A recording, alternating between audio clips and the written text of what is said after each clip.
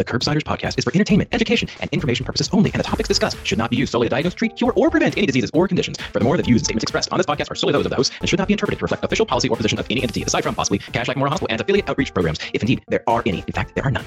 Pretty much, we aren't responsible if you screw up. You should always do your own homework and let us know when we're wrong.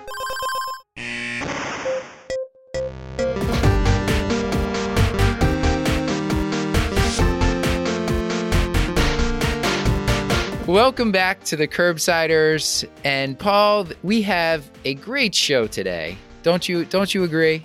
I mean, just a marathon episode, but yes, fantastic, just jam-packed full of clinical pearls. Well, Paul, the topic is infectious endocarditis. Our guest is Dr. David Serrata. It is a huge topic, and that's why this is a deluxe episode. So, audience, you're welcome. In advance, you're welcome. We tried to get all the questions answered that we always wanted to know about endocarditis. And Paul, before we introduce our co-host for this episode, our co-host and producer for this episode, can you please remind the audience, what do we do on the Curbsiders, Paul? Why are we talking to each other at almost 10:30 at night on a weeknight? I mean, I have a lot of parasocial relationships, and this is part of them, but also... We are the internal medicine podcast, and we use expert interviews to bring you clinical pearls and practice-changing knowledge. As you alluded to, we have the great Dr. David Serrata, who's going to talk us through management of infectious endocarditis. But our guide through this process, and our producer for the episode, and someone who wrote the episode, is our colleague and hospitalist at the Cashlack Mid-Atlantic Hospital, if I'm not mistaken, Dr. Adam Borelski. Adam, how are you doing? I'm great. Great to be with you guys. We are thrilled to have you here. Why don't you tell us a little bit about what we talked about and if there are any pearls that the audience should be keeping their ears perked up for as we go towards the episode. Yeah, this was a wide-ranging episode. We really got into the nitty-gritty about infectious endocarditis. We talked about the Duke criteria. We talked about when to use imaging, transthoracic versus transesophageal echoes, who needs surgery, what antibiotics to use.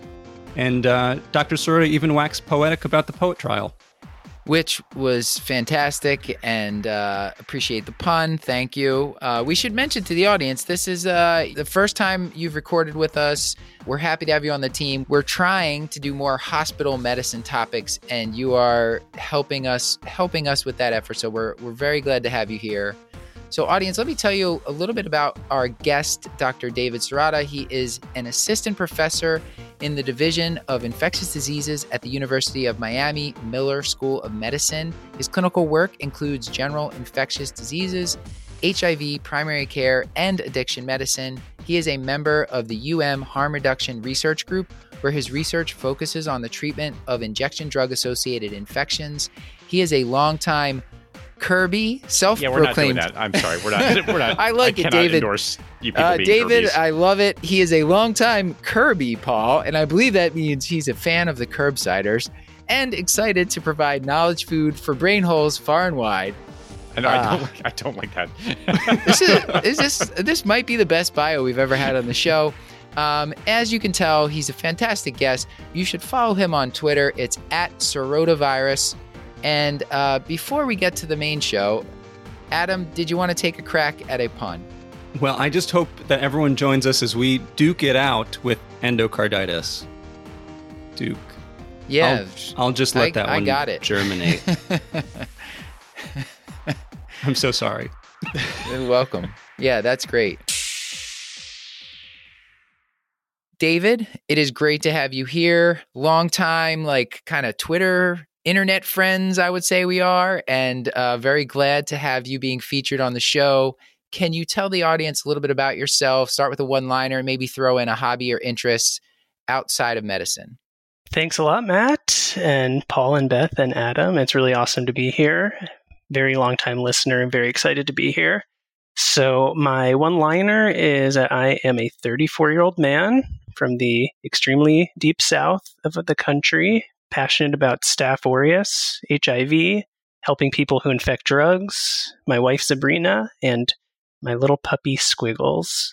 And outside of work, I don't do a whole lot, to be honest, right now. I think taking care of Pup is probably most of my free time, or just scrolling through my phone and wishing I was doing something better. I don't know if that's too dark. It sounds like your day-to-day job is pretty heavy. Yeah. You're entitled to some downtime. Sounds good. I mean, there's a dog named Squiggles in there. Like, you're fine. Like, it's okay. It's not. You can't be that dark if there's a Squiggles involved. I think that's. I spend I think it was Jean-Paul I'm spending Sartre a lot of who time said- looking and thinking about hobbies that I might be able to get into in the near future. Paul, there's like a throwaway line on Seinfeld where Jerry just like says to George, he's like, thinking about getting a yo-yo. And then George is like, yeah, I could see that. That's just, I feel like David's having these conversations with himself on a daily basis, I guess. Yeah, I don't know how to transition away from here. So I'll ask my usual question. And David, you don't, usually it's just sort of give me a book recommendation. I'm open to sort of any piece of art or any type of pop media for me to consume, just anything to really distract me at this point now. So the sky's the limit. Just pick something at random that you just enjoyed recently, and so that I can keep myself entertained. All right. Well, I'm going to give you a book recommendation. It's a book that almost nobody can read because it's very rare, and I have a copy of it. My fellowship program director, Wendy Armstrong, gave it to me when I finished fellowship. It is called The Narcotic Drug Problem, and it's written by Ernest Bishop in the 1920s, actually in 1920. And I read it, I browsed it while I was waiting in line to get my COVID vaccine ×2 over the last year. And it's just, I think he's a surgeon, but it's a really amazing look at people suffering from addiction from about 100 years ago or 101 years ago. And it's amazing that somebody at that time could have such forethought about how to help people who are using drugs. So I'm going to read you a quote from a description of the book. So Dr. Bishop tells us that drug users are sick men and not criminals. They ought to receive treatment instead of being sent to jail. Medical, legislative, and popular ideas are all in error. He calls for a revolution to wake up the doctors and educate the people. And he goes on to talk about addiction as sort of an ailment that people are suffering from, and goes into things like, if you give people with morphine, they seem to do fine, sort of talking about our harm reduction approaches that we use right now. And I was just really blown away that all of that, people were thinking of that 100 years ago, yet, just recently we have lost 100,000 people to drug overdose deaths in the last year. And there is a summary of the book, which I can send a link to, that was published in the American Journal of Public Health in 1919. So that is accessible to others. Unbelievable. We're still sorry to be a downer. It is, I guess, but sometimes I think there's a cohort of people and doctors now that recognize those things, but it seems like it took way too long for us to get to this point where we are viewing this as not as a moral failure, but as a disease that people are suffering from that needs help and needs to or can be treated with opioids, rather than forcing people into abstinence from that, which, has been tried and doesn't work. Did you have any sort of, I'm sure you've had more than one failure in your life, despite having achieved great things. I'm sure you've had some failures. So any specific failures along the way that you wanted to mention to the audience? Yeah, I guess, I probably not correct to call it a failure, but I'm going to sort of tell you about a mental health episode that I had as a resident, which was just having really severe anxiety as an intern that sort of came to a head when I was doing my first stint on night float intern year. And I ended up having a really bad panic attack. I ended up in the ER where I was supposed to actually be admitting patients at that time. And, it was sort of something bad that happened to me that really turned my life around in a lot of ways. And I got connected to really great psychological and psychiatric help. And I think it made me a much more open person about my emotions, especially at work, where I feel like I've been taught or modeled to not at all show emotion.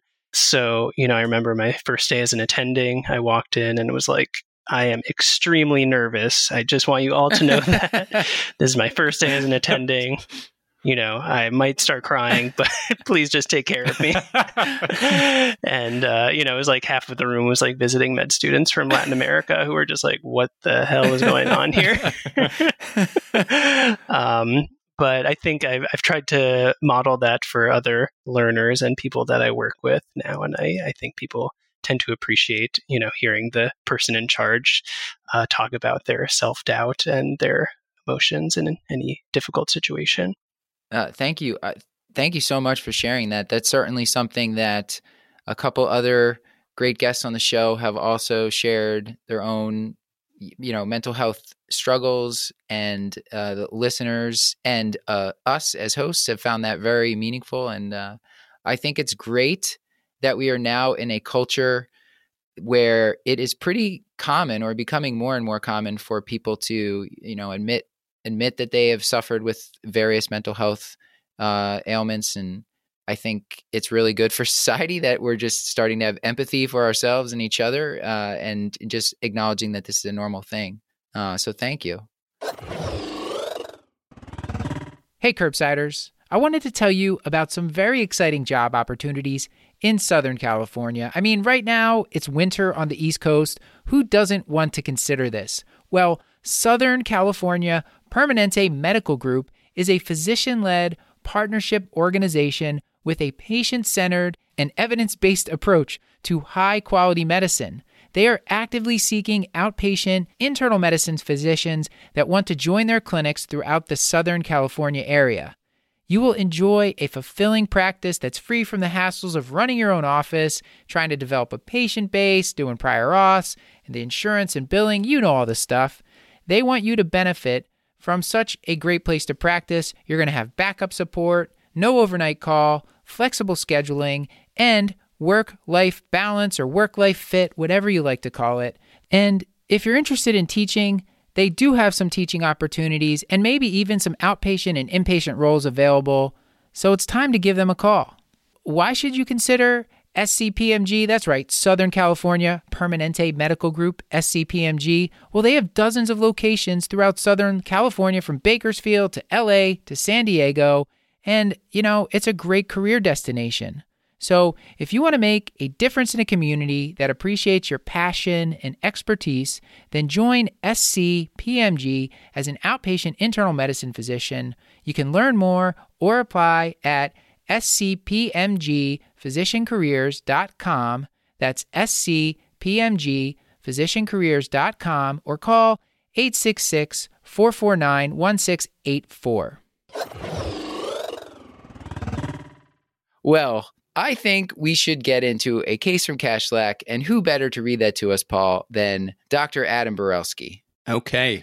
So today we're rounding on the wards at Kashlak Satellite Campus and seeing Mr. Endocarditis. Mr. Endocarditis is a 30-year-old man who was admitted overnight for a week of fevers, rigors, and fatigue. On exam, his temperature is 101 degrees Fahrenheit, heart rate is 110, blood pressure is 105/60. He appears uncomfortable with occasional rigors. Cardiac exam has a 3 out of 6 systolic murmur at the left upper sternal border. So just to start with some basic questions, David, how do you think of endocarditis, and when should we worry about it? Thank you, Adam, for the case. It is basically infection of the heart. It just sounds so rough. When you put it that way, it sounds bad. Is it bad? No, but it is bad. It's a horrible, horrible infection. And officially, it's kind of infection of any of the endocardial structures of the heart. So we most commonly think of the valves, but can also include the atria, ventricles, thrombus in the heart, papillary muscles, any congenital anomalies that are going on in the heart, septal defects. And so any sort of infection of those things we consider endocarditis. And I think most of the time we're talking about valvular endocarditis. That's by far the most common thing we see. Sometimes that can sort of progress to invading onto other surrounding structures of the heart, which we'll probably talk about a little bit later. And sort of the pathophysiology of it is that, you have a valve that's nice and smooth and shiny, like the back of a porpoise. And over time, it gets eroded and debris is hitting it, and there's high pressure, especially on the left side of the heart, and that damages it. And you get platelets that stick onto it and fibrin.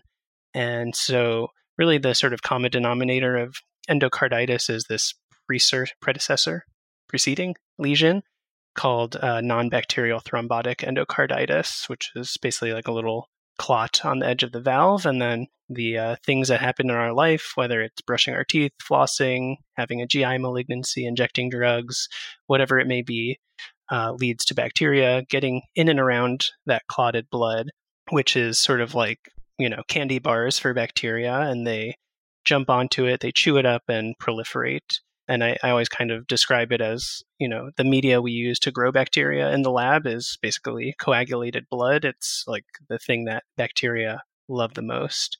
And so that's why it's so dangerous to have this sort of preceding lesion and why it leads to infection. So the symptoms are really nonspecific, which is why you really need to do a lot of the diagnostics we'll talk about today to make the diagnosis.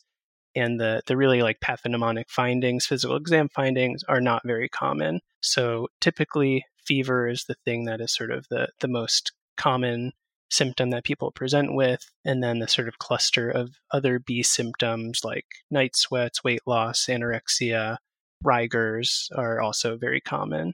I think another way to think about it is when you have another condition and you have fever, I kind of consider these like the fever plus syndromes. So you have someone who comes in with a stroke and fever, could be endocarditis. Someone who comes in with new onset heart failure and a fever can be a sign of endocarditis. Vision change, acute vision change and fever. And then anything like low back pain or joint pain like monoarticular arthritis and a fever. You're going to be doing blood cultures, and I think that'll kind of get you to the next step. Oh, can we go back to the pathophysiology? Because I may not have thought about it in this way before, and I'm interested. So I want to make sure I'm understanding correctly. So even before infection of the valve has to occur, it sounds like there has to be some sort of pre-existing damage typically. That's the mechanistically what we think is going on? Do I understand that correctly? Yes. So there's basically damage to the valve from a number of different pathologies. There's the injection drug use pathology, which we'll talk about as later today, probably, where you have sort of particulate matter that's primarily hitting the right side of the heart. And then on the left side of the heart, there's higher pressure, and that tends to lead to more turbulent flow, which I'm told can damage valves as well. And you also tend to have more valve degradation over time, calcification on the left side of the heart. Things like bicuspid valve as well, you'll see more commonly. My question was along similar lines. I think this is just a function of like where I've practiced maybe, but my experience with endocarditis has almost purely been with injection drug use. But when you read about it, like native valve endocarditis, that's maybe like 10% or something of cases. So it seems like most of the cases are coming from something else. I don't know if you have those numbers offhand, but what do you think are some of the more common scenarios that someone's going to be at risk for this?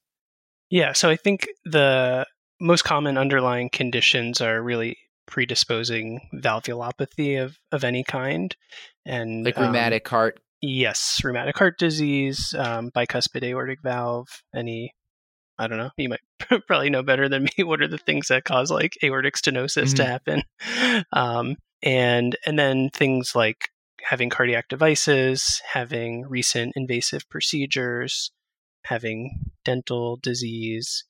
These are all kind of things. I guess those would be things that lead to bacteremia, but not necessarily to the valve damage. Yeah. Yeah, it's the best kind of epidemiology we have on endocarditis is this study from 2009, Archives of Internal Medicine, and it has like over 2,500 patients around the globe. And so in that cohort, which, is like 12 years ago, 10% were injection drug use, 32% had a native valve predisposition, and 27% had an invasive procedure in the last 60 days as sort of their predisposing factor. I think I've seen a lot of patients with end-stage renal disease as well who have it. So just anything where you're having metal stuck into your bloodstream on a pretty regular basis. Yeah. David, as is often the case, I think we're at the diagnosis before we've talked to the patient, which is what we do during the curbsiders. But I'm wondering if before we actually get to the diagnosis, which we're presumptive because we all read the title of the episode, if we could take a step back and we're still under suspicion here, could you just sort of talk us through, are there any other questions? You mentioned some of the B symptoms. Are there any other historical questions that are especially important to you? And then also, I know there's about 27,000 physical examination findings associated with endocarditis, so we might get to them with some of the diagnostic criteria. But can you tell us some of the particularly high yield are the ones that we should at least be able to know about to impress our attendings and ID colleagues? Absolutely. Yeah. So I think as far as the history, the symptoms are not going to get you too far as getting a diagnosis beyond what we've sort of said already. I think the sort of ID, exposure, social history things to think about are doing a really good prosthetic material history. So I always sort of ask patients if there's anything inside their body that they were not born with. And that could be metal screws, plates, joints, what have you. Asking about if they've had recent procedures, which, seems obvious, but sometimes people don't mention, oh yeah, I had all my teeth pulled 2 days ago. Having drug use, obviously, is an important thing to ask about in a culturally competent way. And then, you have your kind of weird ID exposure. So were you birthing farm animals lately? Were you drinking unpasteurized dairy products? Were you petting kitties and puppies? Were you taking pond water and injecting it into your veins? Or, all of the kind of crazy things. The usual stuff. That can lead. Tuesday night. Exactly. As far as physical exams, so extremely boring, but fever is your best physical exams finding here. So 96% of people who have endocarditis are going to have fever at the beginning of their hospitalization. New or worsening murmur is seen in more than half of people. So that's kind of your next step. If you're going to do like the, surgery 6 a.m. Physical exam, just check the vitals, listen to the heart, get out of there. You can look at all of the other fancy things that you will be an excellent third-year medical student on rounds when you say that there's no Osler nodes, Janeway lesions, Roth spots, because you brought your otoscope to the wards, like always. Sorry, ophthalmoscope to the wards. I don't even know which one is for which. Yeah, you got it. The eye thingy, we call it. Yeah. Yeah, the one for looking in the eyeball. So in general, from this epidemiologic study from a couple of years ago, those sort of classic endocarditis signs are seen at most in about 5% of patients. So you could imagine if you've seen 20 people for endocarditis, one of them might have like a Janeway lesion. So good to look for, but maybe not super sensitive. All right. So the murmur, pay attention to the murmur for murmurs, especially if they're new, and then the fever. People with fevers and a new murmur, that could be suspicious. Yeah, I will. I do look in everybody's conjunctiva. Yeah. This is a personal experience that has been like the thing that the place I've found these signs most frequently in my life, my short career. And then I look at everyone's fingernails and their hands and feet. And then I think for any kind of bacteremia situation, it's always important to try to access someone's back and give them a good percussion down the spine. That's great. Yeah. So that's a pretty good description of the physical exam for this. We talked about some of the specific like risk factors or things that might have occurred that would make us think endocarditis. So to make sure you take that farm animal history, Paul, when you're talking to these patients. Every time, no matter what I think the diagnosis is. Yeah. All right. Adam, do you want to read us the next part of the case? Absolutely. I think David's a little bit prescient here because on the next part of the case, we're still on rounds and we get paged with a critical lab value that Mr. Carditis's blood cultures from admission are growing gram-positive cocci in 2 out of 4 bottles. David, what should we do when we get this call? So I think if this is someone where you have a reasonable suspicion for endocarditis and you're seeing what you would expect to see in a vast majority of cases, which is gram-positive cocci in the bloodstream, I think this sort of warrants a deeper investigation for endocarditis. As far as treatment, at this point, we would probably just start vancomycin and see if we got any rapid diagnostic test back from the lab that told us exactly what the species was. which might help you tailor your antibiotics a little bit better. But I think in general, the sort of diagnostic criteria, let's say for blood cultures for people with endocarditis, is to check 3 sets of blood cultures. That's sort of the most classic teaching. This person already had 4, which is great. So a set, just as a reminder, is usually 1 stick into the arm that fills up a anaerobic bottle and an aerobic bottle. And that's called 1 set. So 2 sets would be, sticking someone in both arms and taking 4 bottles total of blood. And then the 3rd set is recommended to be done at least an hour after those other 2 sets. So, I wouldn't get too held up on the details, but the main point is you want, 6 total bottles, 3 sets of blood cultures done, over the day. Usually it's like you could do 1 set every couple hours or 2 at once and then 1 a little bit later. The main point being just that the nature of bacteremia is that it's not always, consistent, pure, even level of bacteremia at all times. It sort of comes in spurts and can have high grade, low grade, and you may actually have negative cultures at some times when you check the blood. With the timing of this, I guess what's confusing about if you're checking 3 sets over an hour and you have this patient that's coming in febrile and you're like, at which point do you start the antibiotics? Do you have to get, like, if you saw this person in the emergency department, you're drawing 2 sets then and planning to get a 3rd set? Like, if you're thinking this could be endocarditis from the start, and would you start antibiotics before that 3rd set is drawn, or would you wait till after the 3rd set? I've never thought about that, to be honest. I would probably start antibiotics after you get your first 2 sets and then draw, a little bit later in the day. I guess it's like if they have endocarditis, anyway, staph endocarditis, it's like, it's not that easy to clear it like that. The 3rd set's probably going to be positive, I guess. Exactly. We'll get to the Duke criteria, I think, a little bit later, but one of the hallmarks of endocarditis is really high-grade, persistent positive blood cultures, often despite, a week of antibiotics. And so I'm not too worried about an hour of antibiotics, especially if you've already gotten 2 sets prior to antibiotics.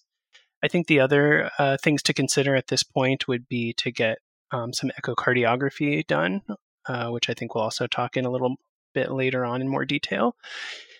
The main pieces of the puzzle here are just sort of getting an assessment of what organs might be involved. So you've already done your excellent physical exam. You've brought out your otoscope / ophthalmoscope. And, I find this is a personal experience, I think, especially in people who inject drugs. I found that a non-contrast CT of the chest is helpful because you'll often see septic emboli to the lung that may not be apparent on a regular X-ray. And then you might also see splenomegaly, which is present in 11% of people with endocarditis. As far as labs, I think kind of the basic stuff that you'd be getting in the ER, checking like urine protein and microscopy is useful just because there is a relatively high rate of glomerulonephritis. And there's some risk scores that we might mention that, use CRP. I think that's a little bit more of like a European thing, but I've checked it now and again. And there's also a little bit of debate as far as brain imaging. So, if you get like an MRI on every person with endocarditis who comes through the door, there's actually a really high rate, like over 70% rate of finding something abnormal. The debate is sort of, does it matter? Does it change management, or does it just, complicate things? But there are some people who as a routine get brain MRI with people coming in with, I guess that would be more after a diagnosis of endocarditis, maybe not pre-diagnosis. I was intrigued to hear that and read that, I should say, and I saw it in your slides and I read it. It wasn't a practice that I guess that I have seen. Again, this is just a sampling bias. Adam, is that something that you've commonly seen in your career, that people getting MRI even if they're asymptomatic, patients with endocarditis? No, I really haven't. Yeah, because it seems like it'd be my hesitancy there would just be to, like, you're going to tell the patient, yeah, you have no symptoms, but I saw something in your brain. Don't worry about it. It's like that would be the downside. I don't know, Paul. You're Yeah, nodding 100%. vigorously. No, I don't see the neuroimaging done until it becomes perhaps clinically relevant if there's a change in mental status that is not otherwise doesn't make, or like focal neurologic deficits or something where you're concerned for septic embolization. That's when I see the neuroimaging done, but not just as a matter of course, because exactly like what are you going to do? Yeah. Other than make the patient anxious and then worry yourself. We do have some antibiotics that have, at least traditionally, more CNS penetration. There's also a little bit of a debate of like, if you have a mycotic aneurysm, do you need something that, quote, crosses the blood-brain barrier if it's sort of an infection of the blood vessel? So it's kind of a can of worms that, some choose to just not open unless there's a symptom. Leave the worms in the can. Walk away. Understood. Hey, Curbsiders. Are you cornered by medical billing woes or just need a better deal? Is the Medicare Quality Payment Program a concern? Our sponsor today, P3 Healthcare Solutions, is a healthcare vendor that addresses both these areas of concern. P3 is a revenue cycle management provider that takes over your workload for your claim submissions and denial management. Who doesn't need that? And if you're getting turned down by insurances lately, you need P3 Healthcare Solutions to address your challenges, and they're going to boost your monthly revenue. Accompanied by a transparent reporting mechanism, P3 ensures that your practice is on the right track. And another matter of urgency is the Quality Payment Program, which needs to be submitted to Medicare every year. Well, failure to report carries a 9% penalty and a loss of up to 7% incentive on Medicare Part B reimbursements. P3 Healthcare is a qualified registry, training practices with 100% success since 2015. So, reporting is made easy and burden-free for clinicians. So right now, P3 is offering a 10% discount on all invoices for a limited time period. Visit www.p3care.com/curb. That's www.p3care.com/curb and get started today. Well, tell us a little bit more about the blood cultures here. I mean, this person has positive blood cultures, and you mentioned vancomycin as an initial choice, but what are some common things we might get back when that blood culture turns positive, and how might that change your thinking, like GPCs versus other things you might see? So, I think we're still here, just to orient myself, we're still in the kind of infective endocarditis diagnosis period. So when it comes to what organisms cause endocarditis, 75% are gram-positive cocci, and Staph aureus is, I should say, the epidemiology changes a little bit depending on sort of what subgroup you're looking at. So people who inject drugs, Staph aureus is most common. In people who have like no underlying valve disease, Staph aureus and kind of oral strep are most common. And then in prosthetic valve endocarditis, you see more enterococci and coag-negative staph. Short answer is give them all Vanco to begin with for the most part, unless you have your rapid diagnostic test back. And Adam, you were mentioning beforehand that, in your travels in the Kashlak hospital system, you've come across some patients that maybe they're not meeting full criteria. We're going to talk about the criteria here, but can you talk about, maybe give like one of those hypotheticals, patients that don't necessarily have endocarditis, but that have you thinking about it? Maybe David can speak to how we can suss out whether or not they really have it. Sure. Yeah. A couple come to mind. Recently, when I was at the Kashlak satellite campus, we had a patient who had 4 out of 4 bottles of E. faecalis on blood culture. And he came in with a fever and he was altered. And as soon as we got those back, I was concerned about it. We ended up getting a TTE, an echo, and it came back negative and his cultures cleared. So we felt comfortable treating him for uncomplicated E. faecalis bacteremia. But it was definitely one of these things that I immediately thought, I want to make sure I'm not missing endocarditis, because that's going to definitely change the way that I'm thinking about treating this patient. Yeah, I think kind of applies to a lot of infectious disease, but you always want to be able to fall asleep at night on your pillow with comfort that you can sort of tell yourself a good story about what happened with this patient. So just like random guy with no medical problems and 4 out of 4 Enterococcus fecalis, I wouldn't sleep super easily until, not to say that he does or doesn't have endocarditis, but I think having a clear and sort of succinct explanation for things makes the risk of endocarditis or likelihood a bit lower. So, has all this genitourinary issues and renal stone and whatnot. If you can't find a source that is in a lot of these risk scores, and just, qualitatively, my experience, the lack of known source is sort of a pretty high risk factor for endocarditis. I see. Because I do think that comes up a lot, where you get the patient that's bacteremic, but they had like urinary tract infection that grew the same bacteria that was in the blood, and you're pretty comfortable, not chasing down endocarditis too hard in those patients. But this is something that comes up. So what can you talk a little bit about how you make a firm diagnosis? Like, what do we have to do for Mr. Young Enzo here? He's only 30 years old, Paul. He's a young man. He's got a great Very name. young, practically a child. Yeah, no, I agree. Enzo, aside from the name that pretty much tips us off and the fact that this is an endocarditis episode, like we have 2 of 4 positive cultures. He's got a murmur. He has a fever. We're thinking about this, but what would clinch the diagnosis here? So I think the next step would be echocardiography. The next step, or the next question that always comes up, is sort of what to do with a negative transthoracic echo, or how good is a transthoracic echo for identifying endocarditis. And it really depends, as everything does in infectious disease. In this case, I kind of think of 3 kind of factors to consider. So one, which I think we've been talking about a lot, is really establishing in your head a pretest probability that this person could have endocarditis based on their situation, based on their organism, based on their labs and vitals and whatnot. Again, if it's super high, 1 million out of 1 million Staph aureus, and they have fever and no valve function on transthoracic, then that's probably a pretty good test.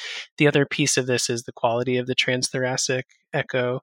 So, all are not created equal. We have ones where it's like, everything, it says poor quality on every valve, which is not very encouraging. And then it says, no evidence of endocarditis does not rule out endocarditis at the bottom. There is, some research on this where if you use a very strict negative transthoracic echo criteria, and there's sort of a list of criterion, but it's sort of like no more than minor valvulopathy at any valve, like absolutely nothing, stone cold normal, that is pretty good at ruling out endocarditis. And the third piece of this is a little bit, what side of the heart do you think that the lesion is going to be on? So in our patients who inject drugs, most commonly it's right-sided endocarditis, though not always. And the transthoracic echo is a lot better at looking at right-sided lesions than left. Still misses stuff on the right, and again, you're sort of limited by the quality of the study as well. So, I think if you have sort of a stone cold normal, perfect transthoracic echo, it does have sort of a pretty good negative likelihood ratio. But with something high risk like Staph aureus bacteremia, would still generally recommend a transesophageal. And then the other situation that we haven't talked about much is when we're talking about prosthetic valves. And so I think there's general agreement that those patients need a transesophageal echo, just because the transthoracic views are not as good when there's a prosthetic valve in place. I hadn't made that the distinction before. That's useful to know. Same thing with like a cardiac device, like a pacemaker, ICD. Generally, transesophageal is recommended. So we got our cultures.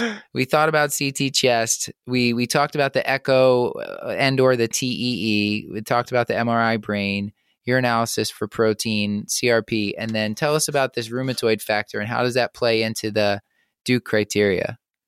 Yeah, so I think, again, it's a little like you can be a fancy third-year med student on rounds and recommend it. I have a patient right now where it's positive. They have a giant vegetation and positive blood culture, so it didn't change anything, but there is a pretty high rate of positive rheumatoid factor in patients with endocarditis. It's a lot more classically in people with like the, I don't know, like Netter book subacute bacterial endocarditis, like, old man or guy with like dental issue that we don't personally, I've seen like once in my career, to be honest, that presentation, but that sort of more prolonged and indolent presentation has a higher association with positive rheumatoid factor. And it counts as one of your immunologic phenomenon in the Duke criteria. So, which I can tell you. Yeah. Tell us about that. Because this guy, are we going to give him, before we get to that, Adam, does this guy have a vegetation? You want to read that next part of the case, and then we could talk about the Duke criteria? He definitely will. Can I ask one clarifying question about the echocardiography, though, before we do that, David? Yes. Because this comes up a lot where we have patients that have Staph aureus bacteremia. We do our compulsory transthoracic echo. It's negative. They clear cultures. Are we obligated? Am I obligated to get a transesophageal echo in patients with Staph aureus bacteremia, even with kind of a lower pretest probability? I would say that is a area of debate. There's some schools of thought that would say, no, you can't. Well, people would say you can't, quote, rule out endocarditis without a transesophageal echo in people with Staph aureus bacteremia. Others would say that you can, like in a case where there's a very low pretest probability. I kind of fall into that camp in certain situations, like, hospital onset catheter, like a central line associated bacteremia. We know that has a pretty relatively low rate of endocarditis that would be sort of termed nosocomial Staph aureus bacteremia. So no, I don't think. I think there are some situations where I would be okay with only getting a transthoracic echo. Another piece that plays into this is sort of how is it going to change your management if you know that endocarditis is there. So that gets into things like length of treatment, which oftentimes people with Staph aureus bacteremia have some other indication for a long course of antibiotic treatment already. Hey, Curbsiders. I'm excited to tell you about a brand new sponsor here on the show, Imperfect Foods. Maybe you heard about them on other podcasts. I was super intrigued to try this product because it reduces food waste, and my kids will tell you, I hate wasting food. Imperfect Foods is going to save you time on grocery shopping, and you're going to eat more fresh and delicious foods because did you know that 35% of the food supply goes unsold or uneaten in the US, which is just heartbreaking. And what Imperfect Foods does, they can source foods that would otherwise fall through the cracks of our food system. So here's a bit more about how it works. They are a grocery delivery service that offer an entire line of sustainable groceries that taste delicious and reduce waste. You're going to get fresh, seasonal produce, pantry staples, and yummy snacks. They'll arrive at your house on the same day each week. And the best part is customers save like 6 to 8 pounds of food with every order that would have otherwise gone to waste. And I am so excited because I just placed my very first order at Imperfect Foods. It was super easy to sign up. And they're going to deliver it right to my house this Monday after the holiday weekend because I'm not going to feel like cooking. It's vacation, baby. Right now, Imperfect Foods is offering our listeners 20% off their first 4 orders when they go to imperfectfoods.com and use the promo code CURB. Again, that's 20% off your first 4 orders. That's up to an $80 value at imperfectfoods.com when you use the promo code CURB. So join the movement at imperfectfoods.com and use the code CURB. Can I ask just a super fundamental question? I'll play my role as the dumbest smart guy in the room or vice versa.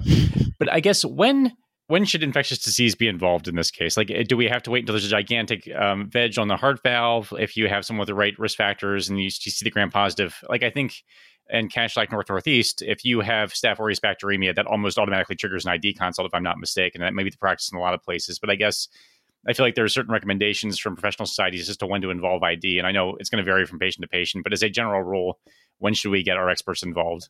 Yeah, I think Staph aureus bacteremia is pretty well established as a good indication to get your ID doctor on board. Let's say, I think if you're in a situation like Adam was where you have positive blood cultures and you're not really sure where it came from, that's a great time to get ID involved. If you have made a diagnosis of endocarditis, absolutely get ID involved. And then I think we are also sort of very often brought on when the transthoracic echo has been negative, but there's still sort of a high suspicion of endocarditis, and people sort of want ID to nudge one way or the other as to whether or not to get a transesophageal echo. So we get our transthoracic on Enzo, and I guess we're lucky or he's unlucky. We're lucky, he's unlucky. I don't know how you term this, but he has a vegetation that we can see on his aortic valve. So we call you, and can you talk about the Duke criteria? Like, does he now he now fully meets the two major, right? He's got a vegetation and he's had positive blood cultures. But can you talk us through the Duke criteria a little bit? Yeah, so the Duke criteria are a way to sort of help us risk stratify or, determine if we think someone has a good enough chance of having endocarditis. I think, taking a step back, like people come in, they have bacteremia or they're sick, they either have endocarditis or they don't. And it's just a matter of, can we detect it and do we make the right guess when we, put all of our tests together? The definitive way to diagnose endocarditis which is actually one of the pathological Duke criteria, is, taking the valve out and scraping it and getting bacteria on it, which obviously we can't do in people.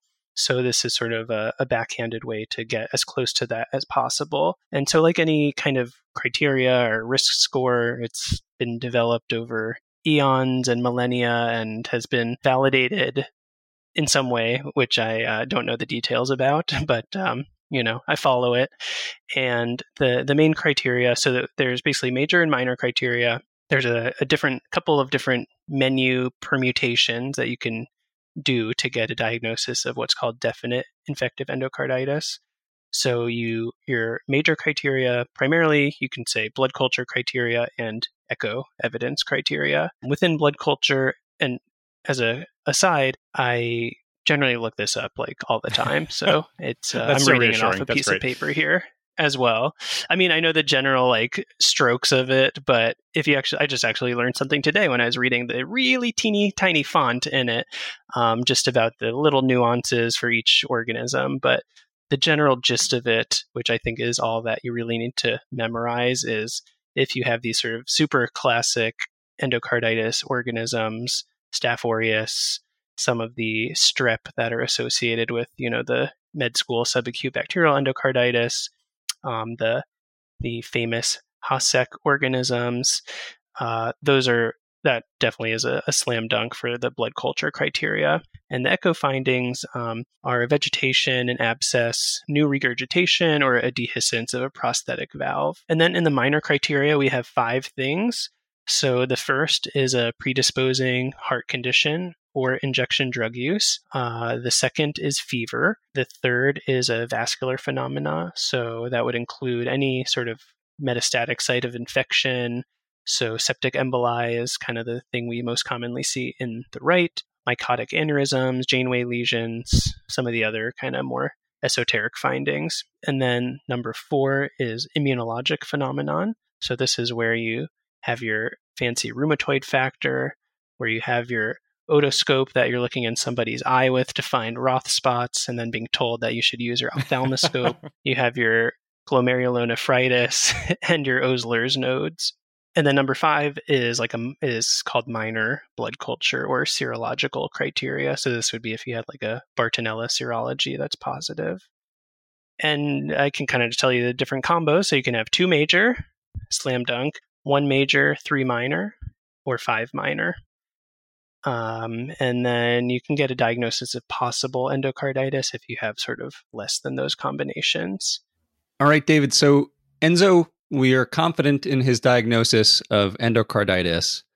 So can you just talk us through your general management approach to patients with endocarditis?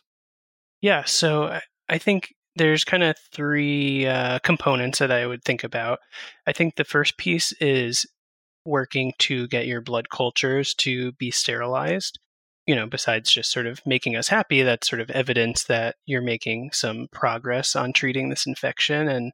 And that's sort of determined by picking the right antibiotic, picking the right dose, and most importantly, actually doing repeat blood cultures, which often is just not done or forgotten, or they get ordered and, they don't get drawn. So got to repeat blood cultures because that's really one of our main currencies in figuring out how successful we're being with treatment. The other piece of this is looking for complications of endocarditis that need source control. So looking for metastatic sites of infection, either by symptoms or by imaging, looking for some of the complications in the heart that can happen. And then the last piece is sort of keeping an eye out to see whether your patient might have a surgical indication for endocarditis. I know for different types of bacteria, maybe there's a little bit of different practice, but like, how often are you going to get blood cultures, repeat blood cultures for Enzo with his Staph aureus bacteremia? And when would you stop getting them? I would try to get two. This is my personal approach, maybe not. I'm not sure exactly what it says in the guidelines about this, but I would try to get 2 sets each day, like daily, for at least the first couple of days. We know that even clearing blood culture, whether you clear blood cultures on 1 day, 2 days, 3 days, all of that actually has some prognostic impact on your mortality in Staph aureus bacteremia, especially. So it's sort of a pretty smooth gradient of days of positive blood cultures and risk of mortality. I think, there's a point where day 4, if they're just positive within a couple of hours of being drawn, that I would usually spread it out to every 48 to 72 hours. Always try to draw 2 at a time. Again, just 1 negative is usually not enough to really make me feel comfortable that we have cleared the bacteremia. So it's always good to have 2. Where if people, these patients are often very sick in the hospital for a long time, and it can be difficult to get blood. So you can also just do 1 blood culture daily instead of doing 2 every 48 hours, something like that. But that's generally my approach. I have had patients who have been bacteremic for weeks at a time, and at some point you just kind of say, okay, this is the most tippy top, most severe that could possibly exist. So we'll just check like every once a week or something. And then but that's pretty uncommon. Once you think you have a negative culture, do you keep getting them for the next 72 hours just to make sure that negative isn't going to turn positive? Because sometimes there's a delay in them turning positive. And so how many days do you go on once you get that first culture you think is negative? I will say, I think because of that delay, oftentimes you will already have 2 negative sets, right? Because you get 1 on day 1, and then day 3 you get another one, and the one from day 1 is negative. The day 1 from day 3 is negative. I don't have a strong opinion. I think there is a sort of skip phenomenon, which is most described with Staph aureus bacteremia, where they can be sort of intermittently positive, and so I think some people would recommend, at least 2 days with negative blood cultures. Depending on the situation and clinical improvement, I'd be okay with just 2 sets negative. Okay, so that seems like that seems like good practice. And then if you need any further nuance beyond that, you'll probably have an ID physician following with you, and they'll probably tell you when to stop getting the blood cultures. But that's been something that people ask, like for various types of bacteremia, when do you stop getting? When can you stop getting the daily blood cultures, or do you always need to get the daily blood cultures? Yeah, ID doctors are really hard to satisfy. I think it's either on rounds, what are they doing? They haven't gotten blood culture for days, or, oh my God, they got blood cultures every day this weekend. What are they thinking? They're killing this person. This explains why it's so confusing to me from the outside. I don't know, Adam, is that your experience too? It's totally my experience. Yeah. All right. Okay, fair enough. So you told us, as you were about to talk about getting to surgery, who might need surgery. I think that was part. So you said we're going to try to get them sterilized. We're going to repeat the blood cultures. We just talked a little bit about when we think we can stop. So probably at least 48 hours of negative blood cultures, maybe, and if it's Staph aureus, before you stop getting them. We're going to look for sites of metastatic infection that might need source control. And then how do you decide if this person needs surgery? I think that's where you said you were going as well. Yeah. Yeah. So I think it's important to get cardiothoracic surgery to consult as soon as you make the diagnosis of endocarditis. I think there's kind of four main buckets of people that generally would recommend surgery. The first is sort of the most obvious, which is like a mechanical complication that really antibiotics don't fix. So if your valve has a hole in it and is, flapping in the wind, antibiotics don't sew that back together and make it work again. Same thing for, if you have pus that is invading the conduction system of the heart and leading to third-degree heart block. That's something that antibiotics, for the most part, will not take care of, at least in a timely manner. The second category are kind of organism specific. So these are organisms that antibiotics just don't really kill very well. So that would include things like fungal endocarditis. Some would say prosthetic valve endocarditis should be a strong consideration of surgery. Multi-drug resistant gram-negatives, mycobacteria, kind of a lot of the weird stuff in there. Number 3 would be what's a little bit hard to define, but I kind of call it, quote, antibiotic failure, which is just that, you're giving this person vancomycin, the organism is sensitive, it's the right drug, the right dose, you don't find any other source of infection, and they just continue to have positive blood cultures. And I think that one is a little bit hard to swing and get people surgery for. I think for whatever reason, we put a lot of faith in our antibiotics. Like you would never sort of say a statin failed if someone had a heart attack after having a first heart attack and being on a statin, but we sort of demand 100% efficacy from our antibiotics. And that's just too much to ask, even if everything is right. So that's definitely something I've seen, especially with Staph aureus. And then I think the other piece is also a little bit more in the gray area, which is sort of the potential for kind of catastrophic complications if embolization continues. And this is also, it's a little bit of a, catch-22 in that you sort of wait longer, more emboli happen, which means you kind of don't need to do the surgery anymore. So I think there's a sort of very delicate balance and dance that happens. And so it's just important to, I think, have verbal conversations with your cardiac surgeons and just make sure that everybody is on the same page. I wanted to ask about the duration of antibiotics. Now, there's, of course, like based on the organism, there's going to be different agents that you choose. But can you talk a little bit about the duration? Like, is it 4 weeks? Is it 6 weeks? How come it's different? Tell us what to do, David. Sometimes there's and we're going to talk. Yeah, so let's start with that, and then we can ease into the oral versus IV question. I think this is something where very much I tend to just follow the guidelines for the most part. Staph aureus is really bad. That's why we give it 6 weeks. Also, most people who have Staph aureus will have, osteomyelitis or something else where you might be giving 6 weeks of antibiotics as well. Strep are really bad also, but they're easier to kill in general, I guess, with antibiotics. And so that's why typically that's treated with 4 weeks. And then there's sort of like a, rare circumstance that I've never actually personally seen done where you can treat strep endocarditis with 2 weeks if you include an aminoglycoside. Enterococci are kind of more fall into the middle range. So they say like 4 to 6 weeks if you're using certain regimen, 6 weeks if you're using another antibiotic regimen. But, ultimately we're kind of like parsing the difference between 4 or 6 weeks for pretty much all of these infections. The length is nothing special and nothing that's been, studied in a robust randomized controlled trial to say exactly 42 days from negative blood cultures is correct, not 43, not 41. But I guess it's sort of a orphan scientific question that I don't think is being tackled like right aspirin now. dosing, we'll never know. Is it 81? Is it 85? There's no way to know for 100 sure. if you're in Europe.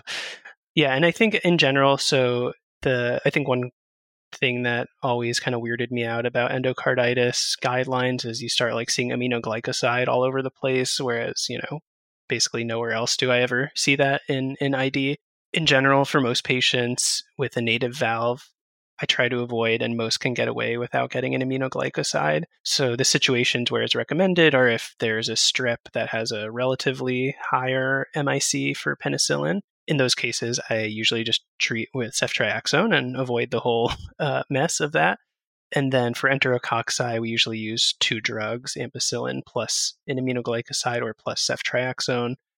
Don't ask me why the ceftriaxone works. It's something like hocus pocusy that I once knew at some point in my life, but it's safer and seems to work just as well.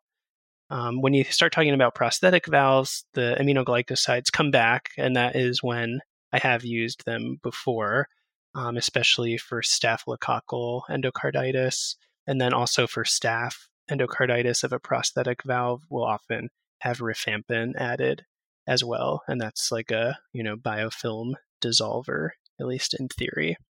So I think a lot of the regimens are kind of like old-timey seeming to at least me, because I think a lot of the research on it is kind of old-timey, and a lot of the newer research is like looking at just throwing it all the way and giving people oral antibiotics, like you kind of have been hinting at. So we may never get a clear answer on that stuff, but I think in general we can usually and try to prefer to avoid an aminoglycoside if we can. Do you think we need to delve into, for methicillin-sensitive Staph aureus, any comments on nafcillin, oxacillin versus cefazolin? Is that too much of a can of worms? I don't know. I guess I had like a couple of antibiotic pitfalls, and that's like the number one is actually even a little more basic, which is like switching someone to Vanco because they have a fever while they're on oxacillin and continue to have MSSA bacteremia. So I don't know if I can talk about the I got you. So they have endocarditis, which is a condition which is known to cause recurrent fevers and might take a while to clear. So don't like get skittish and switch them off the agent, the nafcillin, oxacillin, which is better at killing bacteria, right, than vancomycin. Is that why? Or can you talk about the reasoning there? Yeah, it's basically switching someone off of the preferred evidence-based therapy for their particular syndrome and infection and organism in favor of something that is just sort of not known to be as effective. And so for methicillin-sensitive Staph aureus, anti-staphylococcal beta-lactam, either oxacillin, nafcillin, or cefazolin are really considered to be the treatments of choice. And vancomycin use, more when it's used like for the duration of treatment, has been shown pretty strongly to be associated with increased mortality. If you switch someone to vancomycin for a day or two, probably not the end of the world, but I think it's also just sort of a teaching point that often we pass on to the primary team, which is to say, you're kind of missing the forest through the trees. I don't know the saying, something like that. But basically that, the problem is this person has like one of the most fatal infections that you can have, Staph aureus endocarditis. And anything that happens more often than not is probably a complication of that rather than like, some Pseudomonas infection coming out of nowhere. So you switch them to, cefepime. Yeah. It's possible, but I think it's important just to keep your eye on the ball. I guess that's the figure of speech I was looking for. So we've talked a little bit about choice of antibiotics. I think a lot of that's going to be working with your ID colleagues and just looking it up based on the organisms. I think it's too much to try to memorize the list on air here. And but vancomycin's an okay first choice. You told us if someone has gram-positive cocci in their blood, but we might tailor it specific to the organism. Paul, there is a aptly named trial that I know you love. I know you're a big trial head. So sure, did you want to? I'll let you ask the question. But sure. Well, no, I mean, I assume you're referring to the POET trial, which I'm not sure how aptly named it is, but it's certainly named. I don't think anyone would argue that. But I guess that there has been scuttlebutt around transitioning to oral antibiotics for, it feels like, years at this point now. And there's a lot of wild enthusiasm for it, which I think understandably, just because logistically sending people out with PICC lines can sometimes be a challenge. And there's many potential burdens involved with sort of long-term intravenous antibiotic therapy. So where are we ready just to sort of maybe even start with Bactrim and discharge people on oral therapy? Is that what we're doing these days? Or what is what is the current conversation looking like now in terms of if and when we can transition to oral antimicrobials? Yeah, I find the biggest like pill bottle I can find, and I stuff it with 6 weeks of antibiotics and give it to them in a little to-go bag. Perfect. The main points I think to think about with POET trial are, I think of it more as like a efficacy trial. Like it shows that biologically this can work in a selected population. When we're sort of talking about just like throwing big bottles of pills at patients that want to leave the hospital, we're a little bit stepping outside of the realm of how the study did things. So everyone in the study was required to get at least 10 days of IV antibiotics, and the median was actually 17. So to be honest, I think most of the people I see with endocarditis do not even stay in the hospital that long. So that would sort of automatically exclude some of the people I see. And so people are randomized to these not commonly used combinations of antibiotics at doses that I've personally never used before. So like levofloxacin plus amoxicillin 4 times a day at a 1 gram dose. And patients were, discharged, but they were followed very closely. They mention in the methods like following people 2 to 3 times a week. They did all these studies checking like blood levels of the antibiotics, really intensive follow-up that I have never seen for anybody in the United States in any real way, shape, or form, outside of maybe a VA that I worked at once. But, I think the biggest issue is just making sure that this is not like a license to just give people a big bottle of pills and, give them a good handshake farewell. So there's sort of this movement in OPAT clinics, which are sort of the outpatient parenteral antimicrobial therapy program that we do in ID, to really integrate oral antibiotics into that rather than sort of having it be this other thing. Like the theory being that it needs more intensive follow-up than IV antibiotics, because you really want to make sure people are taking their meds. You really want to make sure they're not getting worse, and want to keep a close eye on them. At the same time, I think personally in my practice, it makes me feel a lot more comfortable and like just not like I'm crazy to step people down. I'm thinking more like even in the last few days of IV antibiotics, like I don't know if any of you have seen people who, get a pick placed for like 4 days of antibiotics. Yeah. That just seems like absurd. And like, okay, they probably don't need any more. You could probably just stop 4 days early, but makes us feel good to give a couple of days of a highly orally bioavailable antibiotic. And I think we can maybe give a link to 2 really good articles from Brad Spellberg on this topic that came out recently, sort of like a meta-analysis, and one of them's like a review article just sort of telling you exactly which are the regimens that have been studied, at what dose, for what organisms, just to make sure we're not extrapolating too far from what the evidence shows at this point. And then I think, for people who are leaving early from the hospital, like a patient-directed discharge, also known as against medical advice discharge by some, definitely makes me feel like, okay, if they take all these antibiotics, they'll probably do okay. And certainly we should be giving them antibiotics anyways, just to try to reduce as much harm as we can in the situation where people can't stay for IV therapy. I think that probably transitions nicely into, you mentioned up front that you care for a lot of patients who inject drugs. And Enzo, we didn't give that history with him, but if he was someone who injected drugs, how might your treatment approach differ? And I'm not sure if you wanted to mention the situations where people are leaving the hospital early, but if you wanted to just mention any different paradigms when you're approaching it in that population.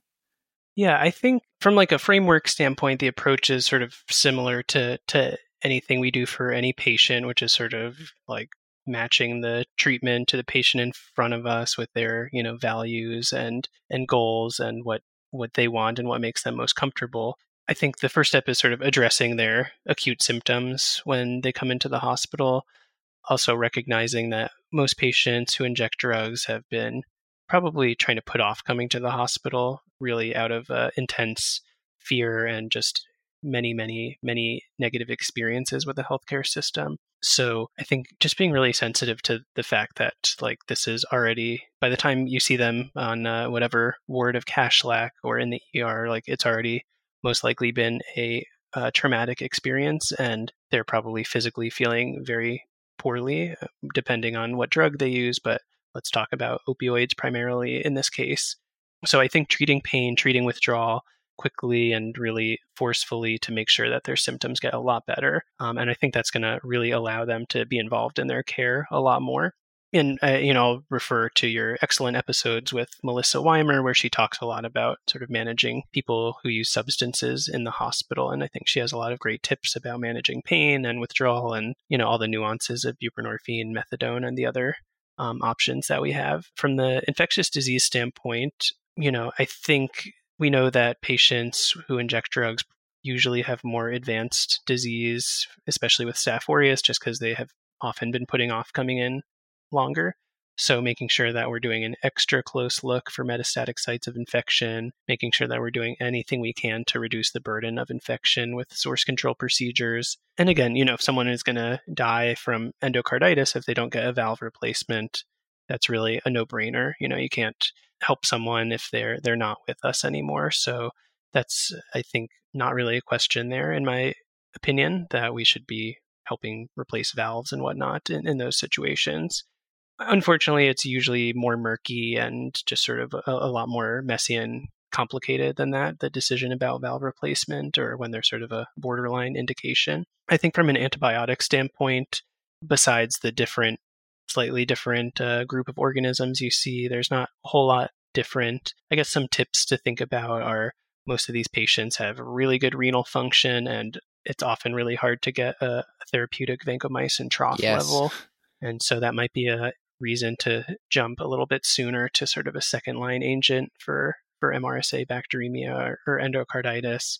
The other benefit is that a lot of most of these patients are really healthy and oftentimes can tolerate stuff that other patients can't. Sometimes can live pretty normal lives with a more injured valve than the average person with lots of other medical conditions.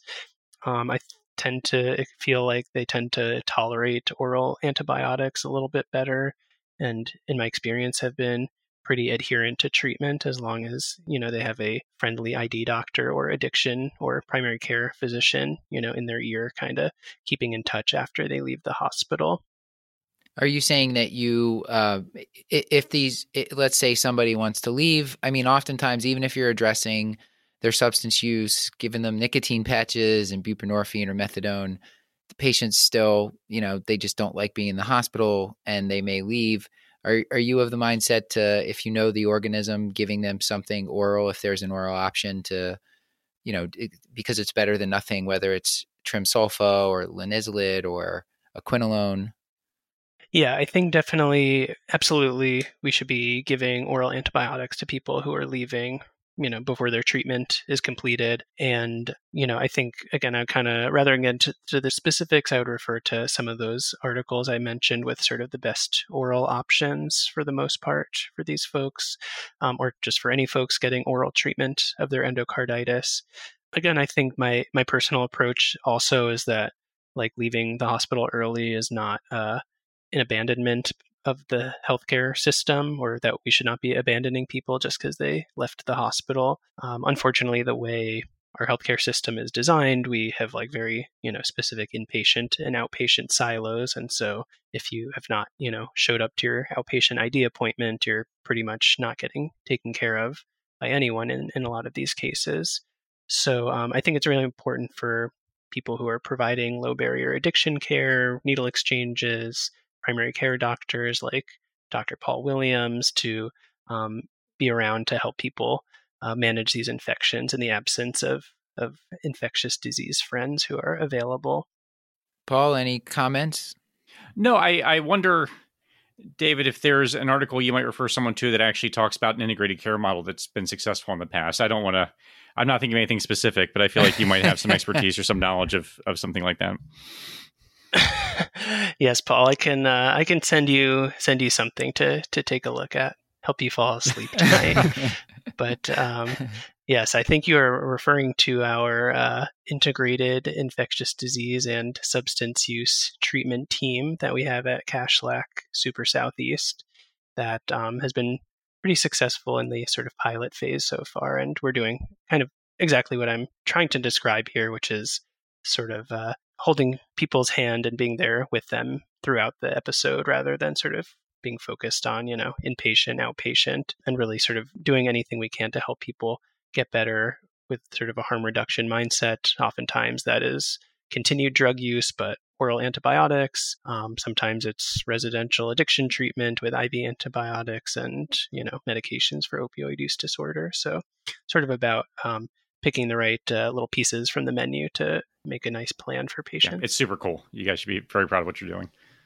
And I think one of the last questions before we get your take-home points was going to be, I think we kind of glazed over the HOSEC organisms, culture-negative endocarditis. Can you just briefly mention, when should we think about culture-negative endocarditis? I can't say I can remember maybe one case in the past several years, but it's not something I've seen too often, but I want to make sure I'm not missing it. Yeah, so I think in this case, you're going to have someone who you think has an infection, you've gotten an echo for whatever reason, and you see a vegetation. And so that's sort of your diagnosis of culture-negative endocarditis for the most part.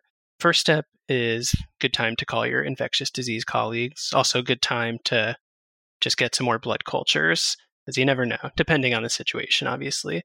But there's a really great episode of the podcast Febrile that I listened to recently, and it's actually just all about this topic. So if you want to take a deep dive into culture-negative endocarditis, I can refer you there. But I'll just kind of briefly mention what the expert on that show, who's a friend of mine, Varun Fadke, mentioned. So he sort of categorizes things as organisms that should have grown, but they didn't because someone got antibiotics, which is probably the most common cause of, quote, culture-negative endocarditis.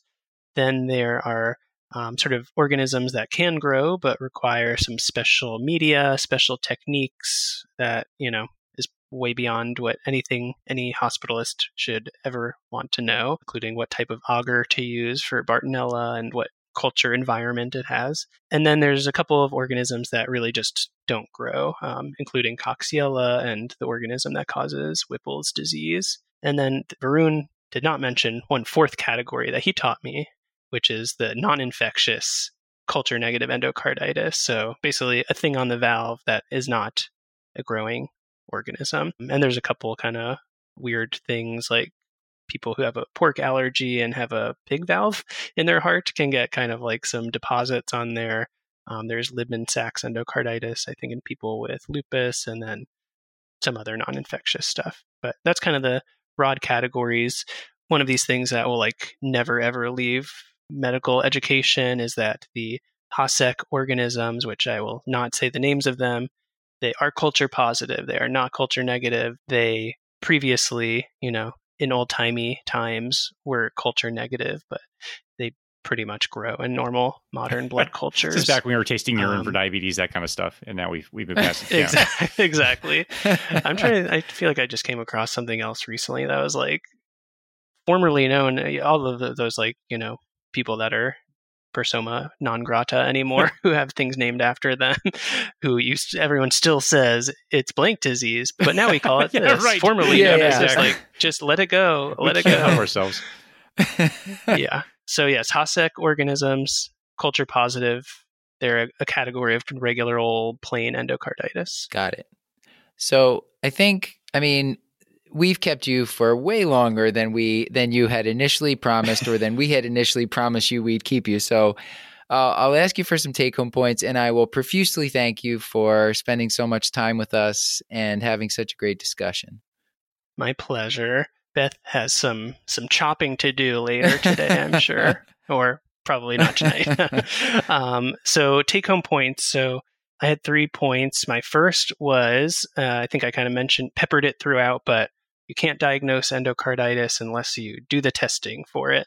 So getting blood cultures, getting a transthoracic echo, and then getting a transesophageal echo if you kind of meet those criteria we discussed. And then don't forget, you can also do some of your other weirder tests for immunologic phenomenon as well if you want to be fancy and get your ophthalmoscope out. So second, I would say, is to summon your infectious disease and cardiothoracic surgery pals early on.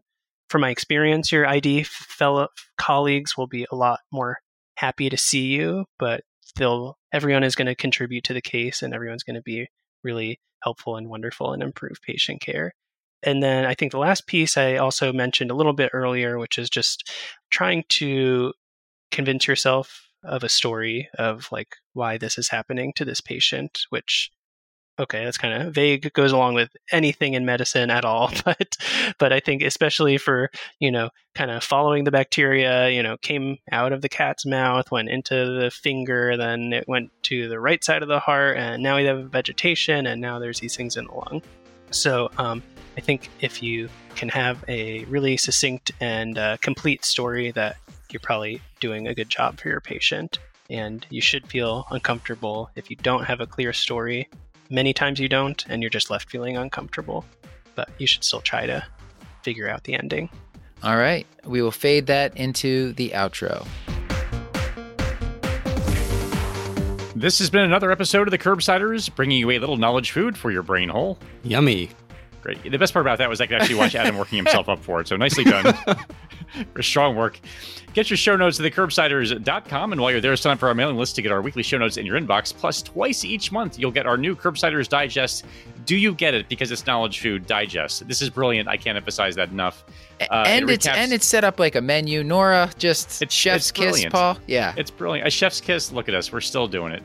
But in any case, it recaps the latest practice-changing articles, guidelines, and news in internal medicine. And we're committed to providing you with high-value, practice-changing knowledge, so we want your feedback. Please subscribe, rate, and review the show on Apple Podcasts. You can also contact us at thecurbsiders@gmail.com. A special thanks to our executive producer, Beth Garbs-Garbatelli, who also happens to run our Twitter, to Maddie Mad Dog Morgan, who is on Instagram, Tima Karganov is on the website, and Chris the Chew Man Chew is on Facebook. And of course, how could I forget thanking Dr. Adam Borowski for writing and producing this episode. And a reminder that this and most of our episodes are available for free CME credit for all healthcare professionals through VCU Health at curbsiders.vcuhealth.org. And so with all that, until next time, I've been Dr. Matthew Frank Watto. And I've been Dr. Adam Borowski. And we would be remiss if we did not thank the great Dr. Stuart Brigham for composing our theme music. We should also thank the amazing Claire Morgan of Notterly for editing our audio. As always, I remain Dr. Paul Nelson Williams. Thank you and goodbye.